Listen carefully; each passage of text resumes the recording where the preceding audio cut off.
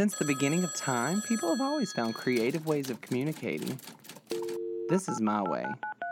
I'm Kyle Leon Henderson, and we need to talk.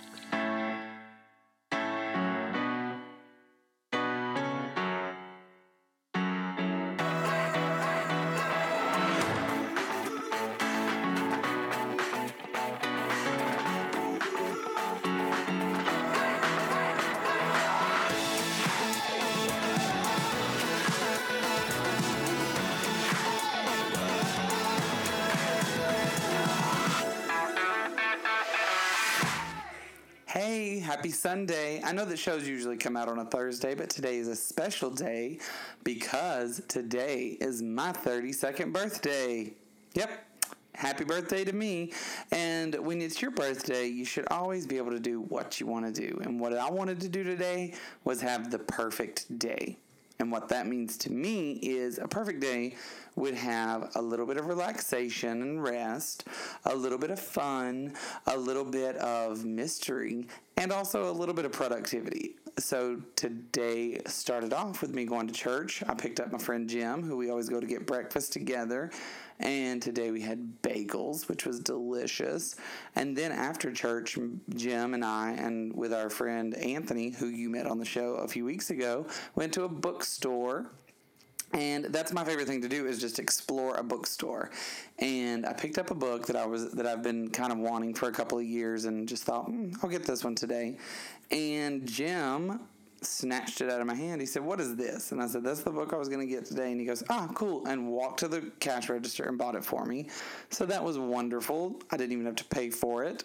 And later today, we are going to be going downtown, Ethan and I, to go do something. I have no idea what. He's like, "Be dressed and ready when I get home."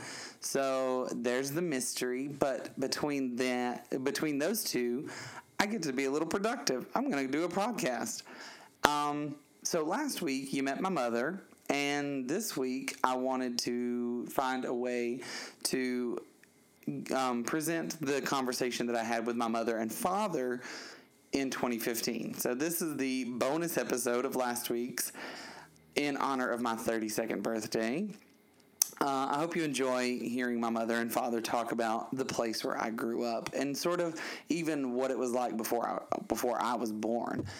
But before that, I just kind of want to think about a little bit about what it means to turn 32, for me anyway. When I was approaching my 30s, I was a little nervous about like my 20s ending, because it feels like your youth is gone when you are approaching 30. I don't know if that's how everybody else felt. That's how I felt. I was young, I was in my 20s, and then now I'm in my 30s, and you have these preconceived notions about what being in your 30s means. It's never what you think it means, but it is kind of profound. So when I turned 30, it was okay. I was like, oh, okay, this is nice over here. I feel a little confident. I feel a little bit sure of myself, more so than I ever did in my 30s. But then there's always those residual situations that pop up from times in the past. If you had a rough bit of depression and anxiety, which I have had in the past, there's things that come up from that you still have to keep dealing with, even though the depression and the anxiety is over. And that was something that happened in my 30th year, around the 6-month mark of being 30. That kind of started, and it ended around last September.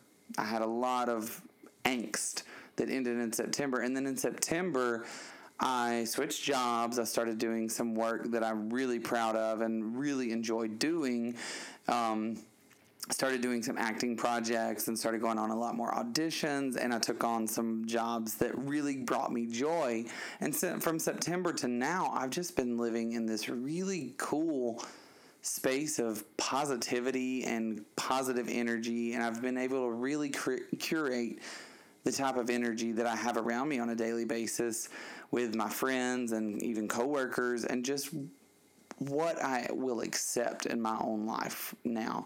And I don't think you can really know how to do that when you're in your 20s. It really takes living life to be able to do that. And that's what I did. So this year I started doing it. And so approaching 32, there is that tiny little kernel of angst about just aging and getting older, because once you hit your 30s, you sort of realize time is very finite. And so there is a little bit of like, ooh, time's slipping away from me, but not in a bad way anymore. For me, at least, I'm like, okay, I know time is slipping away. What am I going to do with the time that I have? And so that's been on my mind. And then today I turned 32 and I'm like, this feels nice. Like, I really do feel like I can stand with confidence and really know my own self-worth. And knowing your own self-worth helps you to make better decisions in life. And you know that any decision that forces you to make a snap judgment might not even be a snap judgment you need to make, because anything that's right will be right whether you make that in a split second or if you take a day to think about it. So yeah, I really like being in my 30s now. And I've been talking to a lot of other people in their 30s, and they're like, oh yeah, that's when the party starts, is in your 30s.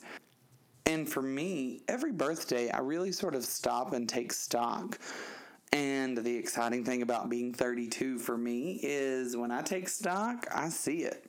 The stock market is up. My life seems really kind of grounded. And I still have a lot of the problems that I had before this moment, like credit card debt and student loan debt, and want to get a new apartment because we're kind of in a crummy area. But I mean, it's quote unquote up and coming. Well, up and coming, guys. Last night, 5 people were shot in my neighborhood. It's fine. We're okay. Nothing. I didn't even know about it. Ethan came home and was like, we need to lock the doors because people are getting shot out there. But yeah, it's like those kind of problems are still there, but I can handle it. That's what you learn when you get older. Life doesn't get easier. You just get really good at handling it. So yeah, I'm just kind of excited to be 32, and I'm excited to just take a day to pause and think about the future for a moment. But while I'm sitting and pondering the future, here's a little gift for you from me on my birthday. A conversation with the 2 most important people in my life, my parents, the 2 people who gave me life. Thank you for giving me life on my birthday 32 years ago, Mom and Dad. And with no further ado, here's Kyle's Friends Are Funny. I don't remember the episode number because I didn't number them. I was not organized back when I was making that show. Hence the reason why it's no longer a show. But yeah, here's Mom and Dad. Enjoy.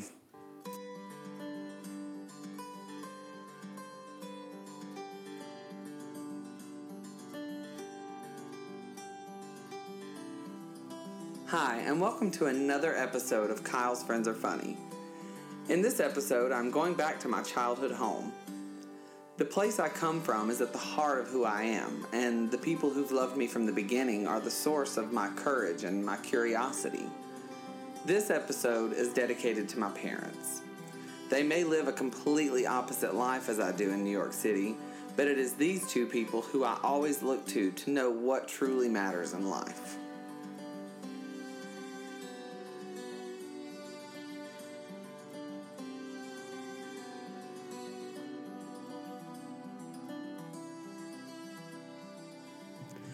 Like I said before, the first few episodes of this show I wanted to use to kind of tell the story of who I am from the beginning.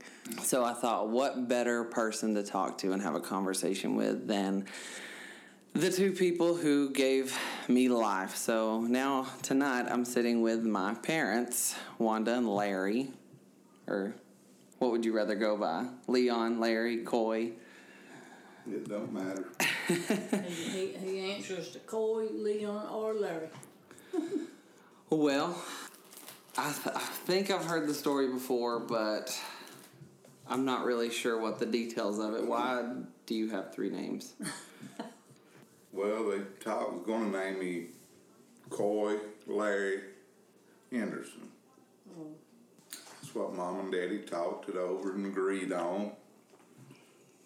Well, Daddy went and he wanted me to have his middle name, which was Leon, so they called me Leon. He named me Leon.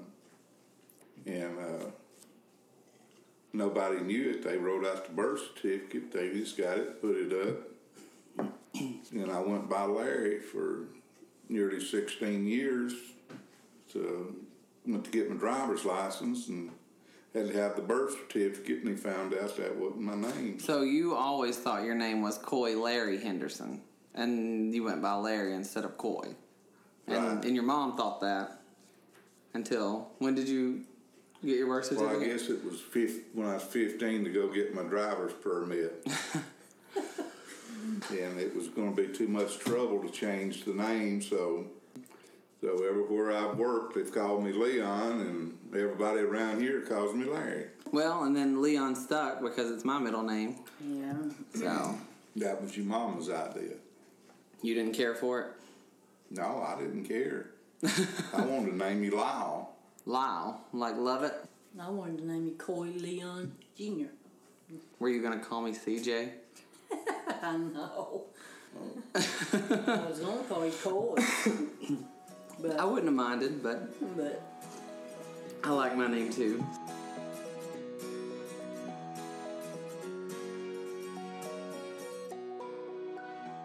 Well, I guess you could say in a lot of ways I am about as different from the life that I grew up in, because y'all got married, almost 40 years ago. 2016 will be 40 years. Or June will be 40 years. And, oh, that's a long time. Is it? 40 years. Does it feel like it's been 40 years? No. Not, sometimes it does, sometimes it doesn't. And then I think back, I can't even remember when I didn't know him. But y'all lived really close to each other, didn't you? I didn't know him, though. I didn't know him. So Granny lives across the street, or she lived across the street where you lived, and then you lived up the road. So y'all lived on the same street and didn't know each other.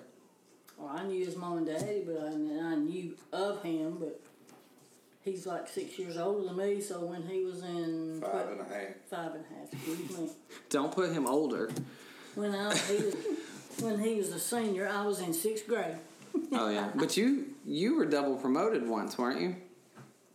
Well, for a half year, yeah. What does that mean? Well, when I first started school, you either started school in September or January. Really? If you was born before September or before, started school in September. If your birthday come after September, which mine was in October, you had to wait to January. So you started school in January. No, I never heard of that. I never heard of that either. Was that in Birmingham? Yeah. Yeah. Well, What year did you start school? I guess 5 years was 1953? Or 54? So. That's the year I was born. they didn't have kindergartens and all that back in. Yeah. So I was so strange to start school right in the middle of the year. So did you join the class? Join a class of kids? No, everybody in there was just start. Me and Brenda, my first cousin, we started the same time. So they had a whole class of people that just started school. Well, that is so strange. Well, a few years later, they done away with that. If your grades was good enough, they promoted you on to the September class? to the next class. That's how. With Brenda, meanwhile, their family moved up here. Mm-hmm. She started Cold Springs. They didn't have that, so they dropped her back a half year. Oh, they did? That's how I wound up a year ahead of her. And you never went anywhere but Cold Springs, right? Nope. Yes, I did. Because you were born here I in... was, but... She was born in California. Were you born in California? Really? Yes. Finding out all sorts of things. Well, Daddy was in service. Mm-hmm. What part of California? Don't look at me. He wasn't there. I know. I can't remember. I didn't know right offhand, but... So it wasn't Los Angeles or San Francisco or San Diego? No. Fresno. Fresno, that's it. Fresno, California. Well, there you go. You know Bill and Peggy Wilbanks. That's where they used to live. Really? That's where they came from. Well, they moved around. I don't know.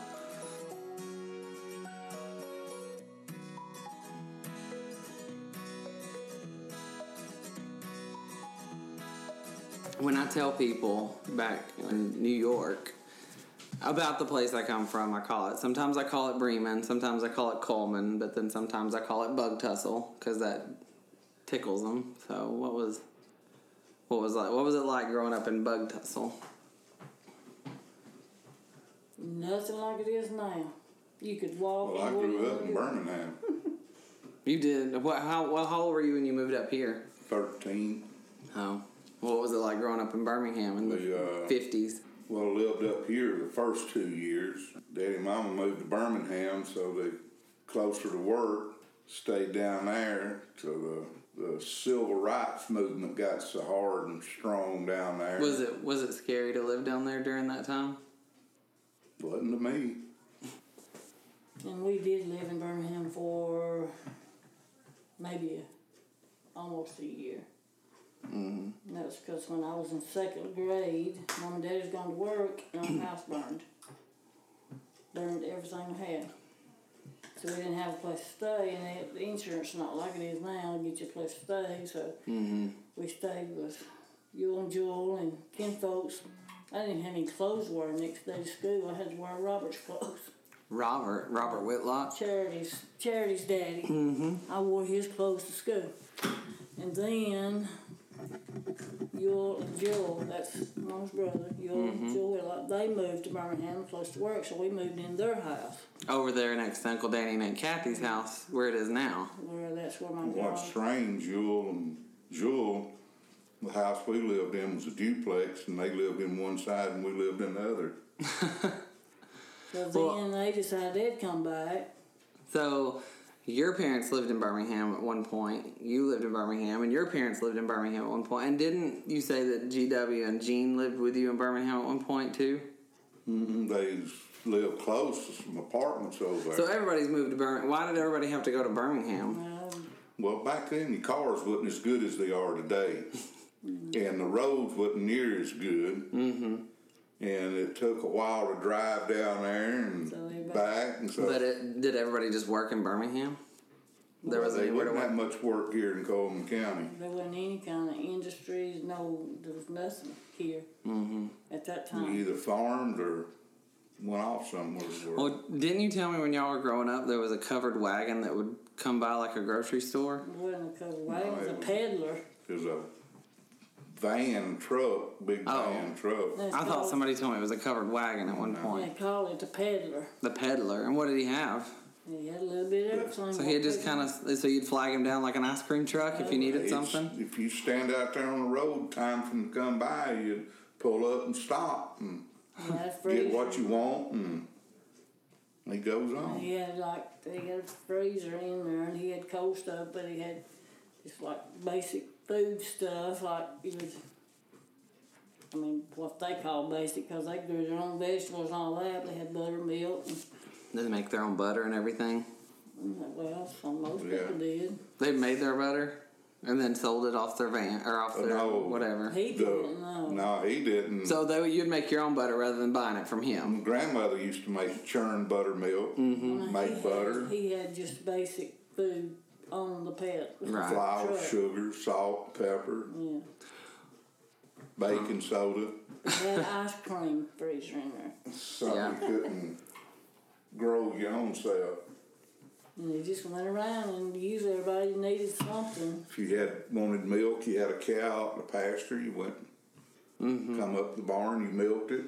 If you wanted eggs, you went in the hen house and got you some eggs. But everybody around here knew everybody, didn't they? I used to know everybody that lived on this mountain. Not like it is today. I mean, you could walk. The kids, we used to walk trick-or-treating up and down this road and not even think twice. And there's no sidewalks. And no. Now you wouldn't walk up this road, you'd be run over. Everybody's driving so fast. All the kids walked up and down the road going trick-or-treating. And Granny, she died in June. Was it June? Mm-hmm. Yeah. And you said Granny Henderson. Oh, yeah, she died Dad's mom. June the 6th. And you said she was the last original person to live on this road, right? She was. She was 88. Well, Hazel Ponder just passed away, and she didn't always live on this road, like farming and stuff like everybody else. The older folks. Yeah. She just moved here recently on this road. Mm-hmm. Like the last 10 But she lived in the neighborhood. She's got to run the grocery store up there. Well, up on top of this mountain, they consider it in the neighborhood. Yeah. Right. So Granny and Hazel was the last of the old folks. So now me and your daddy are the older generation. In your 60s. Here, when everybody, you sit on the porch and people passed by and you knew who it was. Everybody throw their hand up waving. Hello. Now they blow the horn, throw the hand up. Well, what's better, the way it was then or the way it is now? It was then. The way it was then, because it's what Well, you have to think about what kind of, the traveling, the safety and all that. Right. Because there's no way that I would let Coy and Eden do anything like what we do. You were reckless. I've heard stories about you riding horses, wild horses bareback, and Anyway, we used to play in the woods. Mom and Daddy wouldn't even worry about us till it got dark, and then we'd come home. But there ain't no way to let Coy and Eden just take off, go to the woods, and stay in the dark. do you think your parents should have let you do that? Oh, yeah. Because it wasn't dangerous then. Yeah. And we didn't have that tons and tons of electronics. You just got out and entertained yourself. Built tree houses. Had acorn battles. Acorn battles. Yeah. Pick up acorns. Choose things. Throw them at each other. Cut your tars and vines. Swing across the creek. Sounds fun. And it was. Climb up the little pine trees and ride them to the ground. Y'all ain't Really? Yeah. You climb up palm trees and they'd bend? There wasn't that many in Birmingham. Oh, yeah. So y'all grew up in two totally different worlds, really. Well, I didn't live in Birmingham that long because... Well, you grew up in the country where you did all that. What did you do when you were a little kid? There's some other kids around, and they'd leave out in the morning and sometime around supper go back home. Mom never did know where I was at or Well, that. what y'all do? Did y'all get out and get a football game or just play? This, that, and the other. Well, when we Ride lived, bicycles. when we lived in Birmingham, we always came back up here on the weekend and spent the weekend with somebody. Mm-hmm. Some of our kinfolks. And we have had 15, 20 people in the house sleeping. Everybody just... Well, didn't you say your grandparents didn't even have electricity? They didn't when they first moved over there. Hmm. And they had an outhouse. I remember going to that house. They didn't build the bathroom onto that house till, I don't know, I was up bigger. Well, if you had to go to the bathroom, you had to get the flashlight and go outside and go walking down to the outhouse in the dark.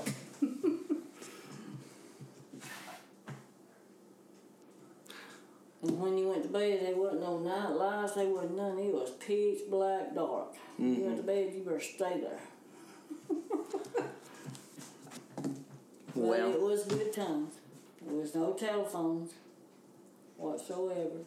I remember the first telephone that came through here was an 8-party line. 8 people on the same line. Really? Did y'all have one? Mm-hmm. So how did you talk on the phone? Well, if you You picked it didn't up, much. you didn't. If you picked it up and somebody was talking, you had to... Irvin Williams' daughter was on ours, and her and that Tommy would stay on the phone for 2 or 3 hours at a time talking about nothing. Did y'all ever listen in on other people's conversations? I'm sure they did. I didn't. I didn't hear either, anything but about hearing other what people she... did. Mm-hmm. There was eight people on our line. You picked it up, somebody's talking, you just had to hang it up and try it again if you want to make a call. And then, Well, what if you wanted to talk to somebody else that's on your line? well, you could dial their number too. Oh. And then it That's went weird. down to 4-party lines, then a 2-party line, and then went to private. Finally. Now everybody's got a cell phone, and you two may be the last two humans on Earth that doesn't have a smartphone. I didn't really care anything about the cell phone. He didn't want one. And I've been trying to get you to get a smartphone for... I lived without a cell phone for many, many years.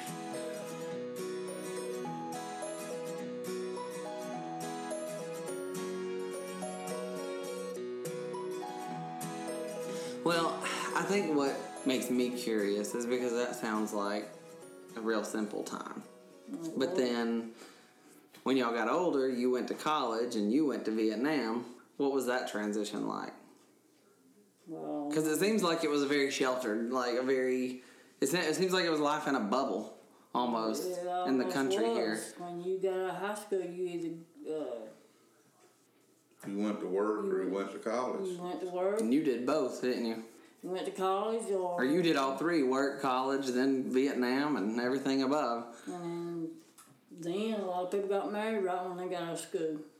Some of them did before they got out of school. Didn't you help, I don't know if I should say that out loud. I guess I could say it now. Everybody that would care is dead. With Janice. Didn't you help Janice elope with, your cousin Roger? I didn't actually help her. We were good friends in high school, and every time she came to my house, she'd bring a few extra clothes, and she just left them. We kept them in a suitcase, and then when they got ready to go, She get married. And they say life's more dramatic now than it was back then. Well, back then, a lot of people got married young. Mm-hmm. You graduated in, what, 66? Mm-hmm. And when did you go into the Army? 69. And you were drafted? Mm-hmm. How did that work? Like, did you just... Like, because I remember signing up for selective service when I was, what, 17 or 18. 18? Everybody's got to sign up. I think I was 2 weeks before they said you can sign up 2 weeks before your 18th birthday, and I was so nervous about not doing it that I did it 2 weeks before. I remember. So did y'all do that too? Well, Everybody your age, it was already like that. You had to go to the courthouse and sign up. It's always been that way. Still have to. Mm-hmm. So But ain't nothing changed on that. Well, All the men had to sign up for selective service. in 1969, was that Johnson was president, or was it already Nixon? Well, when I went to Vietnam, I don't know exactly, but Nixon was in office then. Right. Well, so were you in it? Because I know a lot of your friends went to Vietnam, didn't they? Well, I say a lot. I know of Junior Garman, and I know Gerald Strickland. Junior never did go to Vietnam. He went to Germany. There was a But whole Gerald, school of Ronnie Sandlin, London Saw Strickland. him the other day. Told me to tell you hey. Huh? Ronnie Sandlin. We saw him at Tractor Supply, and he said, say hey. He was going to stop and see you, but he Well, didn't. he went over there.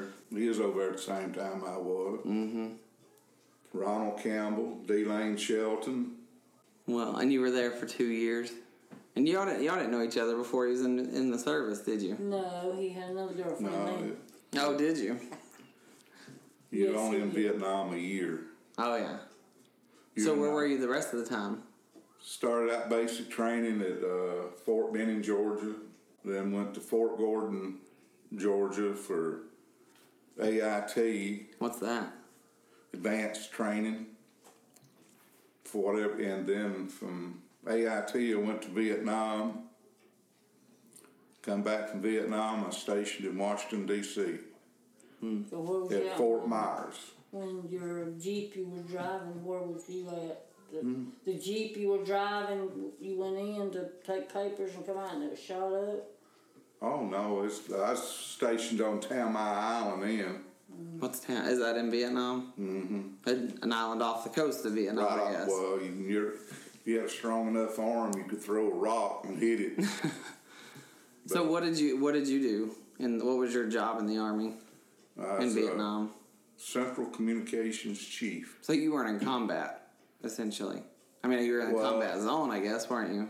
Oh yeah, there ain't no front line. Wasn't no front lines over there. That was the first war where that was the case, wasn't it? Just about it. And now that's the norm. Because the old farmer in the village by day might be farming, but at night is a Viet Cong out shooting at you. I was over a section on the island. Tamai Island was the POL dump for all of Northern I-Corps, which that's fuel, gas, all stuff. They had a dump there, whereas dump is big tanks. That's where they kept it stored. But the main platoon was in Hue. I had to go into Hue. It was a 3/4 ton.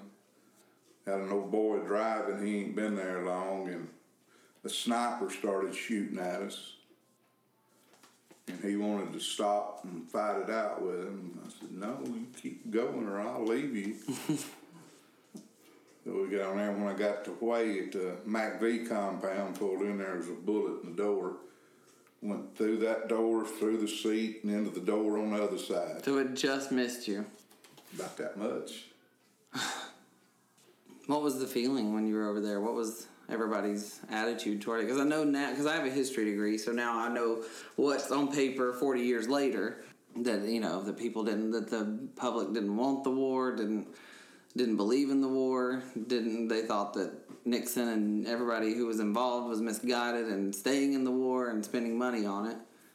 But what was it like over there when you were there? Like, what did everybody think? Or There wasn't nothing you could do about it over there.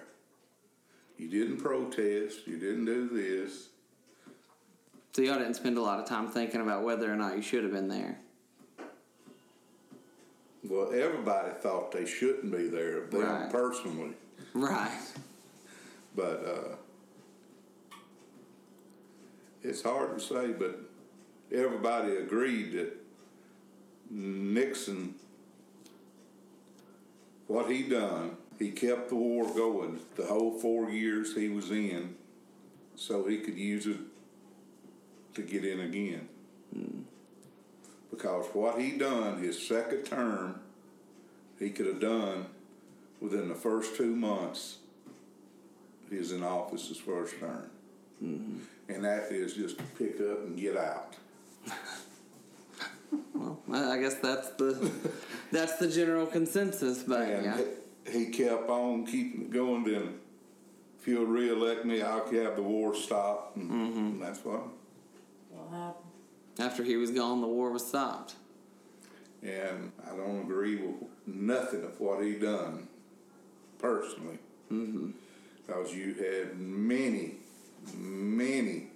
POWs and MIAs.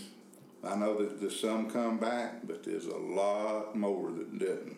And they didn't even try to get them back. Did you know any of the POWs or MIAs? No. But I'm I sure. know there was American soldiers and deserved a better fate than what they And got. that was you. And we're still, and you know, it's funny because the civil rights movement happened in the 60s and Vietnam happened in the 60s, and it seems like 45 years later, we're still talking about civil rights and the proper treatment of veterans. And If you was drafted or even enlisted and they sent you to Vietnam and you got captured and they said, "Oh, heck, well, you're expendable," you wouldn't like it. No. Families wouldn't like it. right. And I didn't know none of them, but you still have a connection. Right. They were soldiers, Yeah. and they wasn't over there on their own accord.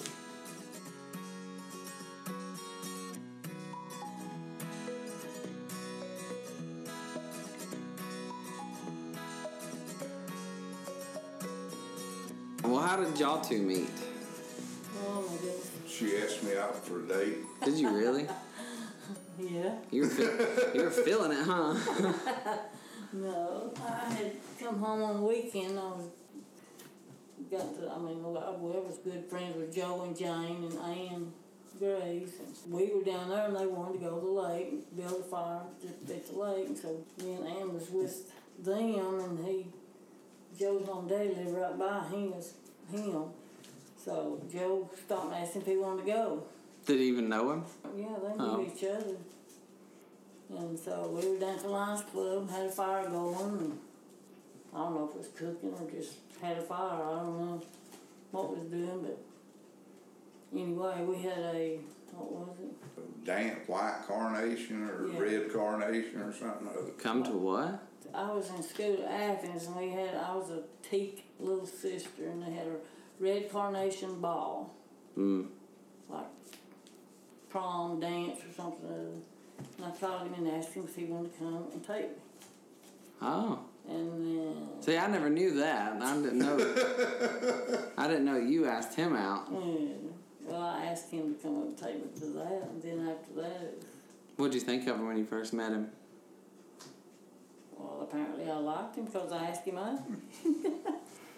Well, what do you remember? What kind of jokes did he tell, and what kind of did he swagger around like he was big stuff because he was a soldier? Or?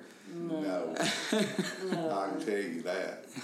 No, we just sat around the fire and talked. And he said he didn't know which one was after him, like one was really after him, Which one? Who? me or Ann, because we was both there. Were you hoping for one or the other? No. Do you think he'd say that now? He better not. Well, after she asked me out, I went back. She was fixing to go back to Athens, and I asked her out, and we started dating then. We dated for a year. And then he proposed. And that's a funny story too. How did he propose? Well, we were in the car and we were just sitting there talking. He said, I don't even remember what we was talking about. I was going back to school, and he said, well, I wanted to ask you to marry me. And I said, well, does that mean you are asking me, or you want to ask me, or you what? He said, yes, I'm asking you. I said, well, no. You told him no? If you wanted to marry right then, I said I wanted to finish school. He said, well, I figured that. How long had you had in school till you were finished? A year. Oh. So y'all were engaged for a year and then got married. Well, from probably August to next June. I graduated college on Friday, and we got married on Saturday. You didn't even take a trip. And then you went to Panama City and got the worst sunburn of your life. I've heard that story 100 times. First time I'd ever really been to the beach since I've been grown. You never go to spring break? Well, then the teaks are not like they are now than back then. Well, she only got burnt because she wouldn't listen to me. Mm-hmm. Well, I'd never been to Florida. The only time I'd even been to the beach when I was a baby. Well, I had, and I know what was going to happen, but she wouldn't believe me. We grew up at the lake, and it's not like the beach. On the white sands of Panama City. No. She couldn't even wear her own clothes. She was wearing my shirts. Just because they were baggy enough to go over? Not touch me. Well, I saw that picture over there of you in the bikini. I don't think that was your honeymoon, though, was it? No, that was the next year.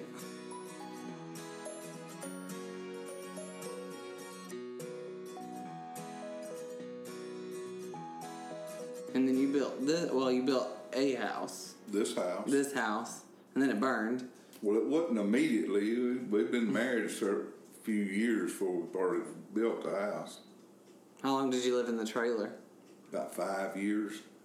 And then you built it. You didn't borrow any money to build this house, did you?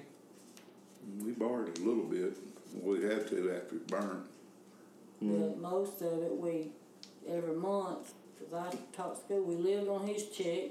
And every month when I got paid, we bought something to go towards the house. Mm-hmm. Till it was finished. We moved out of the trailer. We was going to use the money for it, put the cabinets in, and I went to school and he went to work. And then they called me at school and said, your house is on fire. Well, how long after you moved in? We hadn't moved in then. We moved all our stuff in on Friday and it burned on Monday. Well, dang. And then We just moved all our stuff into one room because it was complete and locked and doors and everything. It all fit in one room? Well, all we had out of that We trailer. didn't have much. In that trailer, all we had.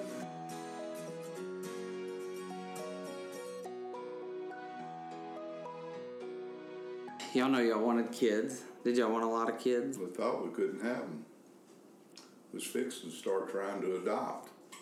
Oh, really? When I got pregnant. Well, I was playing softball and I was supposed to go back to the doctor in June. doctor, and they was going to do all sorts of testing and everything, and because they'd already done almost everything, they were going to do exploratory surgery to see why. She was going back for checkups for that. Then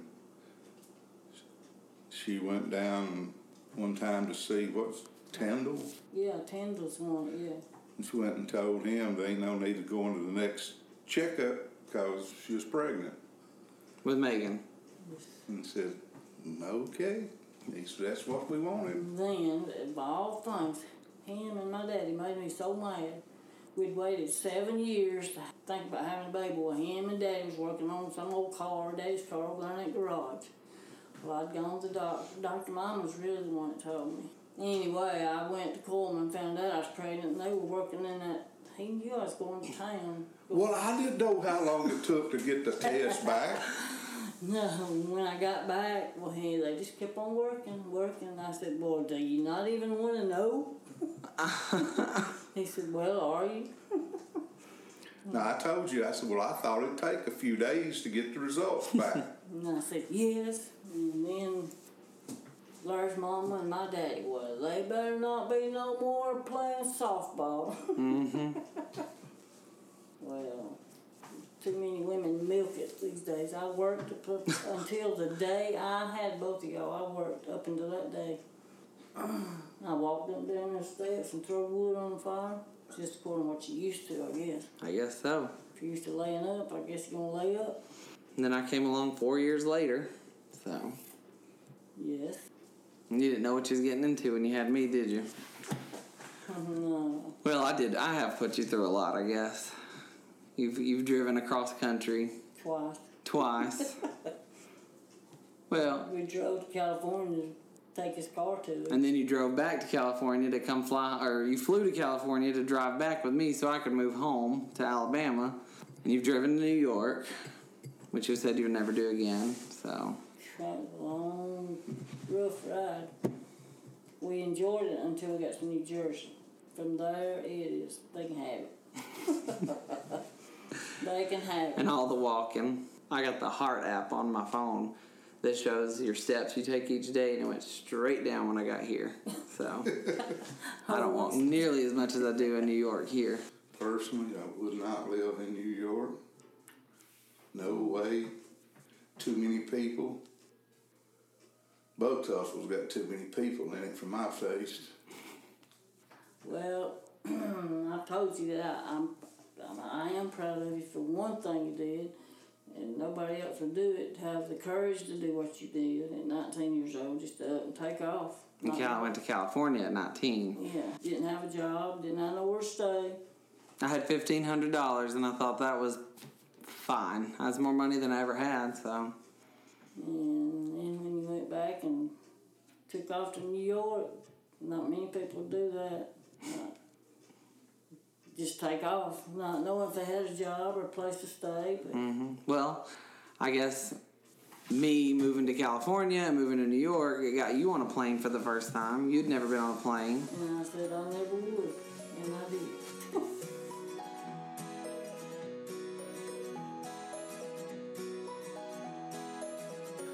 Well, if there was something that y'all wanted people to know about me, what would it be? If you don't want to know, don't ask. You speak your mind. I said want, not what you think of me, what you want my listeners to know about me. Die-hard Democrat. Well, if you follow me on Facebook, you'll know that for sure. You've changed a lot, so we don't really know what you're like now. What do you mean? Well, for the last 2 years you ain't been around. I know you've done some changing since then, haven't you? I guess you have to, living in New York. Mm-hmm. But in some ways, you're picking up New York habits, but when... Like what? You still got your roots from out in the country.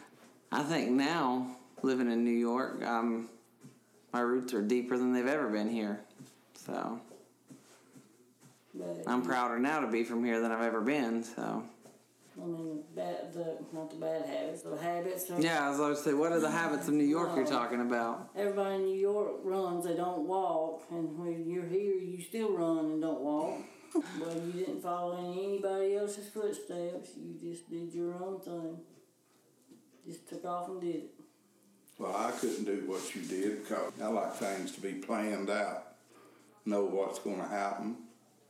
Know that I got this, that, or the other. I wonder about, because everybody loves an adventure, you know? And I think you've had your adventure. You went around the world and you're like, had enough of that, done, right? Oh, I'd love to go back to Vietnam just to visit. It's a beautiful country. I'd love for all of us to go to Vietnam and you give us a tour of Vietnam. Oh, it's been so many years, it's probably nothing like it was when I was over there. Well, when I went to college, I thought I was doing something big. You were. You're the first person in our family to go to college. Well, I mean, I was playing ball, and every Friday we'd get on our little big bus and go to a different state and stay the whole weekend playing ball and then come back. In places I'd never been, period.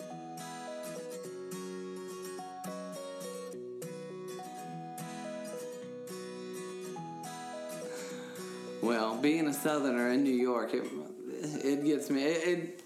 Sometimes it gets me opportunities and notoriety that I wouldn't have had before, because people love the way I speak. They think I still have a thick Southern accent, but I tell them that I'm nothing special where I'm from. That's everybody.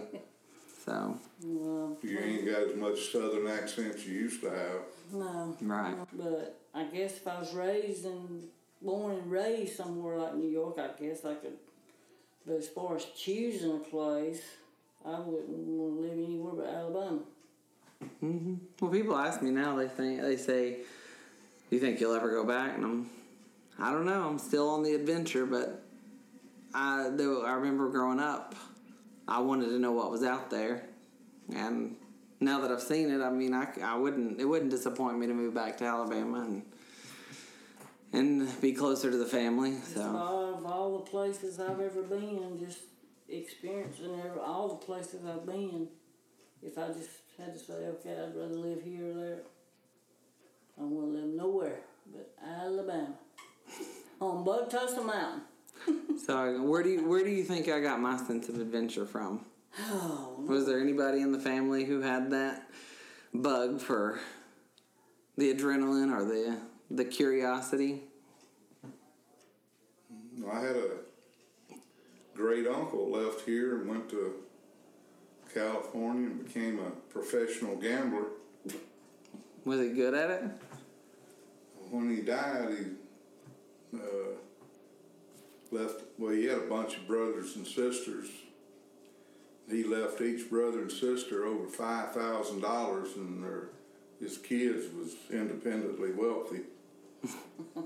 I'd say he was pretty good. And now, who was that uncle? He was a Brasher. Brasher. What side of the family is that from? Daddy's From the Hendersons. mother's brother. She was a Brasher, Mary Brasher. Brasher. What about you? Know anybody on your side of the family that gave me an adventurous streak? nobody on my side had plenty of money, that's for sure. Well, He's the only one. He gambled, got his. Nobody, I don't think anybody in my family just even moved to Alabama, period. That's why I said you didn't follow in anybody's footsteps. I mean, everybody else had they kind of followed in their parents' footsteps or knew exactly what they wanted to do when they got out of high school. yeah. I thought I knew. Then I changed my mind a few times. And Just a few. So how many degrees do you have now? I have 2 college degrees, and I still don't use them. So, and I'm still paying for them. So, but it taught me so much to be in college. Now, Megan, she knew exactly what she wanted to do, and she just got out of school and went and did it. Well, now she's married, and she's got kids, and she lives on a farm. And that's the furthest thing I thought she'd do. What'd you think she was going to do? Well, I never thought she'd be on a tractor or raising Thought cows she'd and be a pigs. pure city girl. Yeah. Did you really? What did you think I was going to do when I was growing up? I knew you wouldn't be live here and be an old country boy. When did you know that? Probably when you started high school. Because I wasn't very good at sports. Everybody in the family was good at sports. I wasn't good at any of them. Good at running. You found your... Well, I feel like when I was in 7th grade and I started running and I liked it and I was pretty good at it, I felt like the whole family just let out a sigh of relief. Oh, God, he's good at something. Oh, thank goodness. Well, that again comes from your racing. Because they used to tell us that we cut our teeth on the baseball. And you did, and you're in the Coleman County Sports Hall of Fame, and Pop's in the Coleman County Sports Hall of Fame. That's what we did. And didn't you say you started the football team at Cold Springs? Baseball team. Baseball team. Me and Mickey, one of her cousins. Mickey who? Davis. Mickey Davis. I don't know him. He ain't missed much.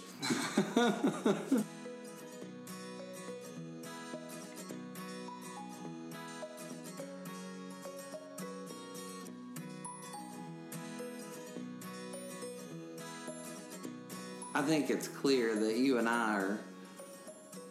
We're kind of we're on opposite ends of a spectrum when it comes to interests and things like that. And you know, I live in New York, and you wouldn't live in New York if you were anybody else. you wouldn't wish that on anybody. But what are the qualities that you see in me that I got from you? Speak your mind. If somebody asks me something, I try to tell them the truth. If they like it or they don't like it. And if you do what you say, you would be considered as a good person. That's one thing I'm talking about, changing. You're up there. I can't judge what you do up there. Yeah. Because I don't ever see it. Well, I hope you pick up them traits from me. I think so. At least I try. If you tell the truth, do what you say, you'll never go wrong. I was watching the little show about Derrick Henry, his grandmother. Who's Derrick Henry? That running back for Alabama won the Heisman Trophy this year. Oh. She told him, now hear him speak, he's a good fella. Mm-hmm. She told him, said, good manners will carry you further than any money you can spend. Right. I think I try really hard to, because people told me, people said, oh, you're still so sweet, New York will change that, and you're a kind person, and it's been hard, but I don't think it has. Well, let me ask you this, now that she's not here to defend herself, she went to the bathroom, what traits do you think I got from Mom? I'd have to think about that a while. I bet I could tell you one. What's that? We like to talk. To anybody and everybody. Let me tell you something about her. When we first started dating, you couldn't prize a word out of her. Really? She's quiet? She wouldn't say a word. I could say something to her. Yeah. No. That was it. You like that, huh? No, not at the time. After we got engaged, she said, well, now we'll have something to talk about. Then after we got married, you can't stop her from talking. Well, that was about right. She likes to talk. What else? What about her personality did I get? Let her answer that one. What? What traits did Kyle get from you? Traits? In a lot of ways, it's really weird that somebody like me was born to somebody like y'all. Because I moved out, I moved to New York, and y'all stayed here, and you're very, by choice, you live a simple life. I think Dad got it right from the very beginning. If you don't live the simple life, life is complicated. But I said, well, there's got to be something that I got from y'all. So I asked Dad what he thought were the traits that I got from him, and so I said, what are the traits that you think I got from Mom? The only thing he could come up with is we'd like to talk to anybody and everybody. What traits do you think I got from you? I don't know.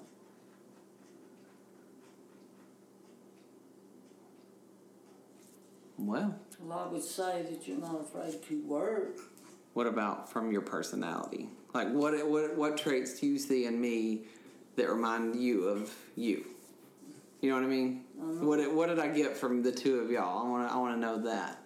I know what you mean, but I don't know how to put it in words. I don't know. Or did I get traits from somebody else in the family? Well, I used to call you Dub Jr. Why's that? Just because when it comes to politics, he'd tell you like it was, and he didn't care if you liked it or you didn't like it. And that's basically you. Well, Not just politics.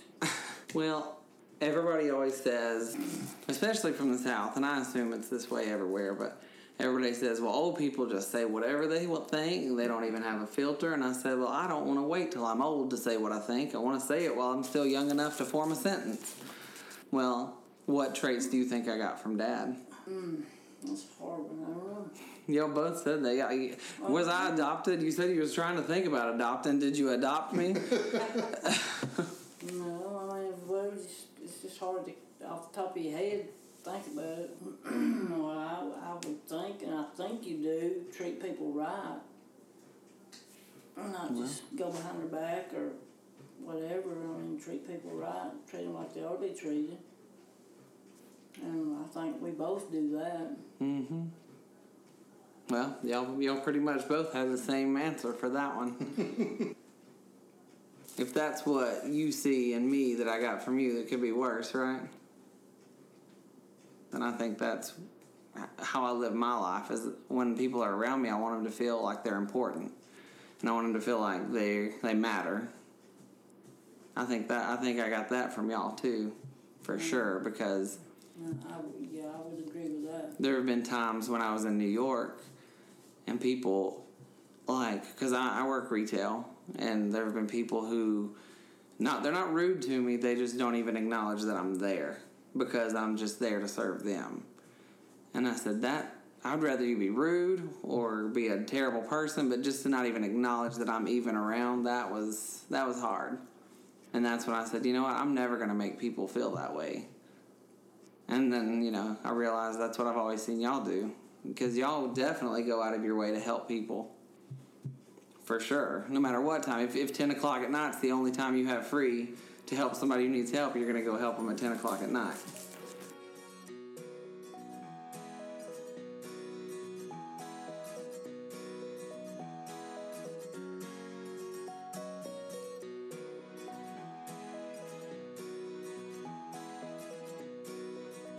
Well, do you think I'm funny? Yes, in some ways I do. Do you think I'm funny? You can be. Do you think I got some of my sense of humor from you? You might have. I guess I should ask you. Do you think I got some of my sense of humor from him? Yes, I do. Only when we're making fun of you, though, right? Yeah, you did. Was there anybody else in the family that had a big sense of humor or a big personality like me? No. Mm-mm. That's what I said. You're you. I thought you said Mama had a big personality. Mama Davis. Mm-hmm.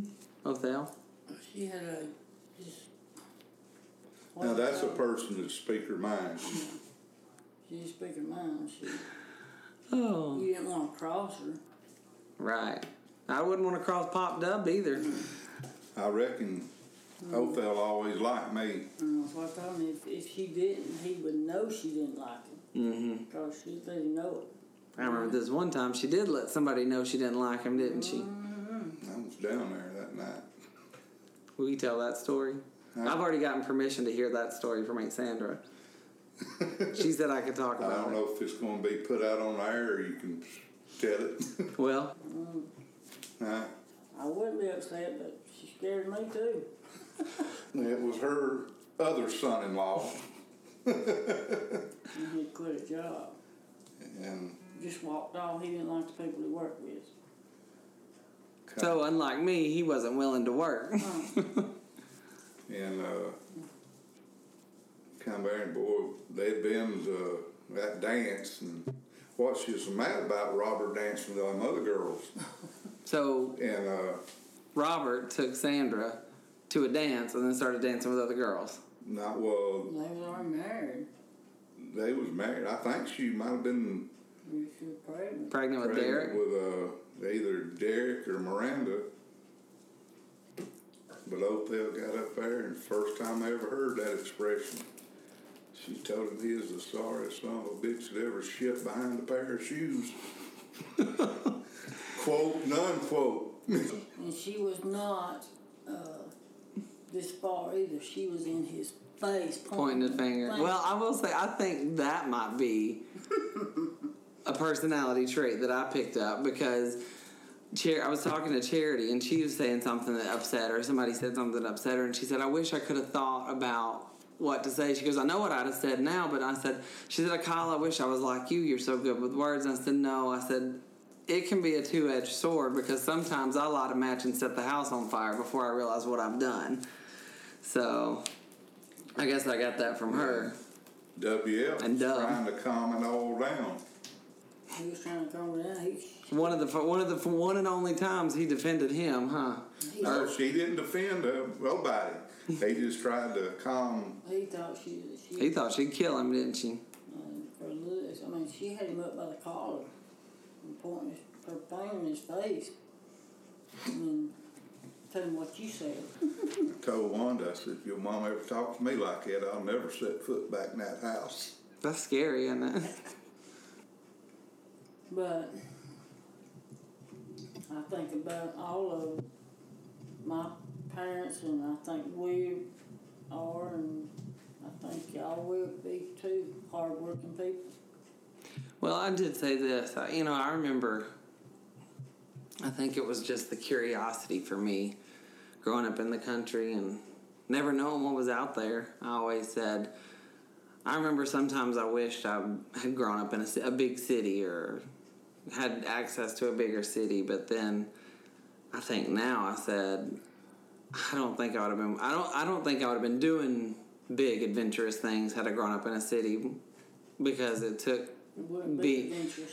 me being grounded for 19 years, or I say 18 years, because when I was 18 I went to Europe, but it took me being grounded for 18 years to be a more effective person in New York City, or at least I hope I'm effective. And now I'm on this adventure and I'm taking people along for the ride, for the listen.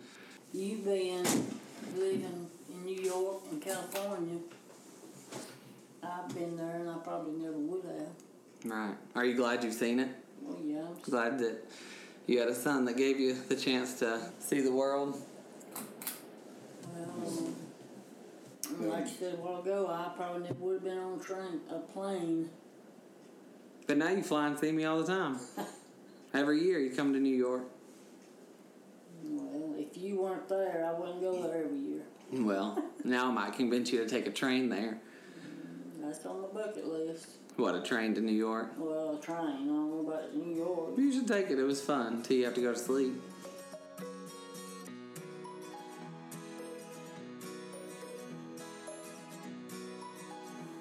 So, yeah. Like I said, before I start anything, before I start any adventure, I feel like I need to come home and recharge from the place where I come from, so. Well, that's a good thing. And I'm glad that everybody got to know my parents. Oh, I'm glad that you're glad that you're proud to introduce us as your parents. Because some people might not be proud. I thought you was going to tell all the funnies on me acting crazy. Or not Which time? Not acting crazy, but the one with the remote trying to open the back door. That's after we got That truck. this truck. I never had a car with a remote. Mm-hmm. She got out and going to unlock the door, and she took the remote and pointed it at it. The house door. Yeah. Said it won't open. I said, Yeah. They wouldn't open the back door. No. They should, though, shouldn't it? Should. sitting in the living room one night. Mama went out on the carport, put something in that garbage can. That was here. She started screaming and hollering. I jumped up and run out there. Said, "What is it?" something in that garbage can. I looked in there and it was a possum. Or behind it. Behind An the garbage albino can. possum? Albino, no, it was in the garbage. When I looked over there, it went, And she was just about, and I got to laughing so hard, she got mad and the possum got away. it's an albino pot. It was gone in the garbage. Don't they have like red eyes too? And I just reached over and picked that garbage in it, and that thing leaped up and hissed at me. And I thought I was going to have a heart attack, and I was screaming, and then he was laughing at me. This one night, in there, she was in here in the kitchen. Larry, come here. Hurry! Well, I jumped up and run in there, and she had a tube of crazy glue in her hand.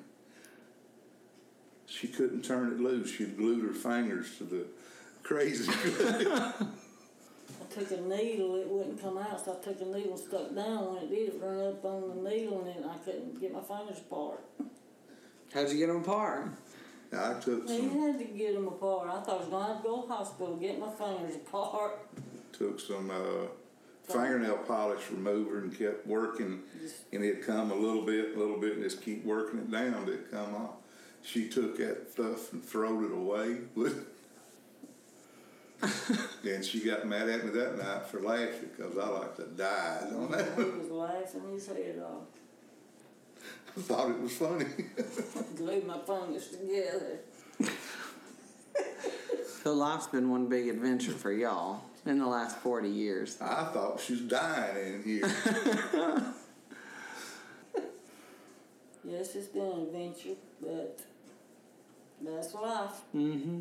But a lot of people don't stick it out thick and thin, whatever. Yeah. Several of mine that graduated with me, they've been married 3 and 4 times. I guess because they think it's going to be easy, huh? But we took our vows to heart. So when I got married, I was only married 1 time. Mm-hmm. That's what I told Chad when he come to ask about marrying Maiden. Told him, I said, Chad, I'm going to tell you, she's a hard person to live with. I said, I know. I've been living with her for, I think, she's 19 or something like that. No, they started dating when she was 19. It was 21, I think, when she... And I said, are you sure? He said, yeah, I guess. I said, if you're just guessing, the answer's no. I said, you got to be sure before you get married. He said, well, yeah. I said, because I don't want but one son-in-law. I don't want to go for a few months and decide you don't like it and go. I said, 1, that's it. I'm in it. I said, you shouldn't get married unless you're sure. If you ain't absolutely sure, you don't need to get married.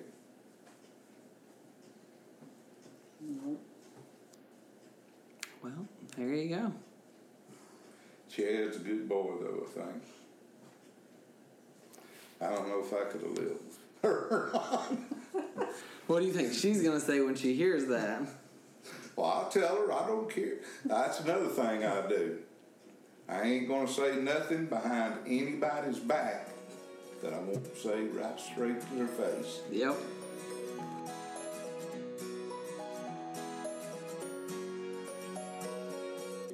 And I just wanted to tell y'all that having your support for the show and the stuff that you don't understand that I do in New York and some of the stuff you do understand that I do, it means the world to me to have your support. And like I said, whenever I start something new, I always come home and you know, Yeah, so, I can go at it confidently. well, that's good. Because if you're not confident in what you're doing, you're not going to do a very good job. And that's what I've learned, that even when other people doubt you, you have to be confident in what you know is the path for you. You got to stick to it. You stick to your guns. Now I can go on to New York and make 2016 a productive year. But I love you. You love you too. And just remember when you start making all that money where your mom and pa live.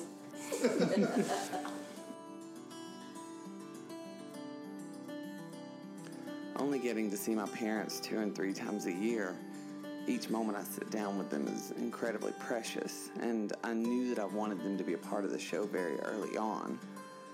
And sitting with them and talking with them, though we aren't very much alike in our personalities, it's pretty clear where a lot of me comes from. And I'm really glad that I got to share that with you. Join me next time when I sit down with my sister and her husband and their 2 kids. And I get to share another part of my life, my best friend. Be sure to join into the conversation by tweeting me at Kyle L. Henderson, or following me on Instagram at Kyle.Henderson33, or following my Facebook page, Kyle's Friends Are Funny. You can also go to KyleHenderson.org for more information about the show and the latest news on all your favorite co-hosts.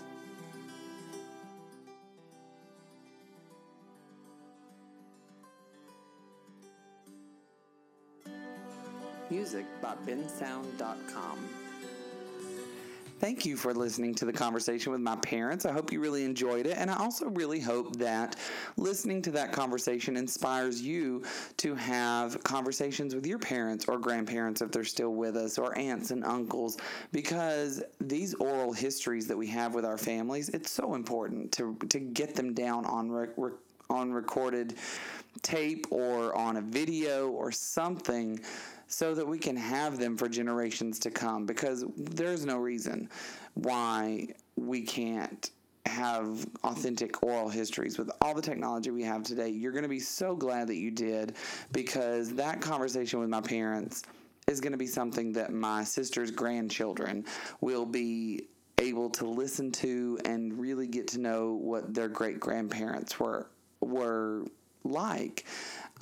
Because you just never know what the future will bring, and you never know when it's a little too late. I wish I could have had the opportunity to do it with my grandparents before they passed away, but you know, I get the stories, and you saw the episode last week with my mother about my grandmother, and I mean, that's all we have is the stories that my mother can tell me, because we don't have those opportunities to talk once the time is gone. But thanks for joining me on my birthday. I'm going to go and have probably a cocktail downtown and enjoy the rest of my day, being 32. So I also want to do another call to action for you all on this episode. Tell me about a great birthday you had. Tell me about a day that you woke up, felt some type of way, and tell me what that was. Tell me, you know, how you look forward to the future on your birthdays. How do you celebrate your birthdays? Also, another call to action, if you have not subscribed to the show yet, go ahead and hit that subscribe button so that all the episodes that come out will come straight to your phone, and you can listen to them whenever you choose to listen. And also, I'd like to know, when do you choose to listen? One more thing. If you haven't reviewed or rated us on iTunes, please go right over to iTunes, give us a little rating. 5 stars will help people find us, and tell us what you think of the show. Give us a review, and I promise you, any new reviews will be read on the show. And if you want to follow me on Twitter, you can follow me at Kyle L. Henderson. If you want to follow me on Instagram, it's not the information that you heard in the old episode.